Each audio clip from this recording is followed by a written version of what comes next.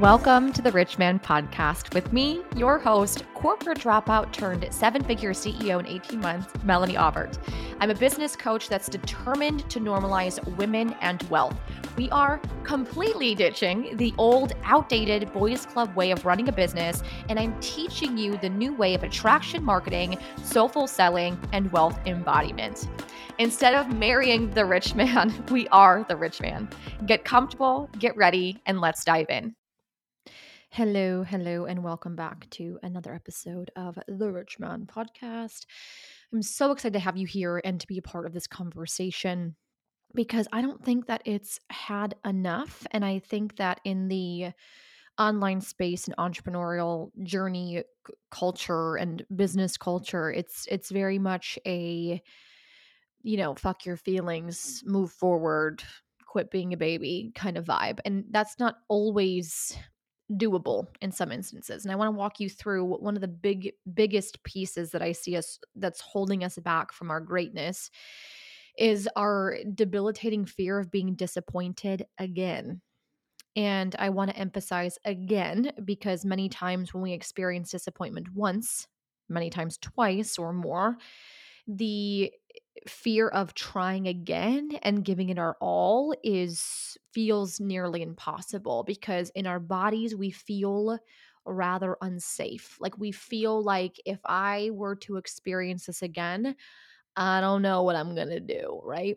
An example of what this looks like in your business is like you could have had a launch that did not go as planned. That was like a total face plant and you felt incredibly disappointed. And going into your next launch, you're like, shit, I'm afraid. I'm afraid of giving it another 110% because I don't want to be disappointed again. I felt it once. I want to avoid it at all costs. And most of this is our subconscious speaking. Like we don't even actually have these conversations. We just do it on autopilot. But there's this fear of what if it happens again? Can I handle it? Can I somehow try to control and avoid the outcome? That way I don't find myself in the situation that I'm in currently. This could be a client is unsatisfied with the work that they're doing with you and they want out of their commitment. And this could be a level of disappointment, right? I thought it was going to be different. I'm very disappointed in how maybe this client had communicated it, or disappointed in your facilitation of the offer, or where you feel like you dropped the ball. And how this could fester in the future is you could be afraid of disappointing more people. So therefore, you find yourself over delivering, over committing, making yourself available 24/7 to avoid this feeling of disappointment. What if somebody else were to be unsatisfied? Can I handle that feeling again? And again, what makes this so difficult to work through most times is when we allow it just to fester and to sit and to create a monster within itself, it feels very unsafe in our bodies. Like it comes to the point where having client conversations, if someone says, hey, can I talk to you about something? Instantly fear ensues and panic begins to spread, and you don't know how to control your emotions because you're so afraid of feeling disappointed again if this person wants out of their commitment with you. And I want to have this conversation because, again, I think that it's really important to have because if it's not addressed, if we don't pay attention to how we are feeling within our business, we might find ourselves operating from a place of defensive mode of I'm just trying to avoid disappointment. Therefore, I'm only giving like 20% of myself here, maybe 40 of my percent of myself there. We're playing relatively small again because we don't know how to hold the feeling of disappointment. And here's what I want you to just take with you on your darkest days, on your worst days, on the days where you don't feel like yourself, the days where you feel like your power has been washed away, the days where you're comparing yourself, the days where you feel disappointed. What I want you to think about is the trials and tribulations we go through, the feeling of disappointment allows us to find wisdom, gives us the opportunity to work through it. When I found myself in many instances of disappointment, places where I wanted to protect myself, places where I was playing small, fear of repeating what I had gone through, I decided to turn those moments into lessons that I can later teach. Whenever I was going through something, I would tell myself that I have the opportunity to work through it. And that way, it only makes me a better coach, a better mentor, because I'm able to walk someone else through it as well. That I've been given the opportunity to walk someone else through this feeling of disappointment, to be able to walk someone through one of the most painful moments of my life. I'm able to walk someone through it because I went through it. Now, does that mean that it was less difficult to feel in the moment? Absolutely not. Disappointment's disappointment, right? Still, even the anticipation of disappointment makes us feel disappointed. But I learned that it's only making me wiser. And when we think about the kind of people we want to work with in this online space, it's never the people who are perfect, who have never gone through anything. It's always the people who who have gone through it, who have faced the same trials and tribulations, who have found wisdom in the worst moments and have somehow come out ahead, and with, a story to tell, and with a process, perhaps to utilize or to work through. I often think about how Walt Disney, given his dream of creating Disney, when he went to the bankers, he was denied over 300 times for loans from the bank. And you would think that after maybe the fifth or sixth time, Walt Disney would have been like, you know what? I cannot handle another no. I cannot handle another person saying that they don't believe me. I cannot handle another person who doesn't see my mission or see my vision or see my worth, even see the vision that I have for what I want to bring into this space. If it were any, I would say, normal person, we would have probably thrown in the towel at the maybe 10th try. And for whatever reason, he kept going. He believed in his vision. And what I believe to be true is his trials and tribulations, him being able to go 300 times being told no, gave him the power to hold Disney. What he learned, what he went through, how he must have pivoted and reworked, and just the tenacity that he had created for himself, given the trials and tribulations he went through in order to create that reality for himself, is what made him so powerful and what made him so able to hold that company. So when I'm going through the shit, when I am disappointed after disappointed after disappointed, I remind myself that these experiences are allowing me to hold more. They're allowing me to take the wisdom and extract them from the situation and move them into my containers, when I know now that I can lead someone through even more because I've gone through more.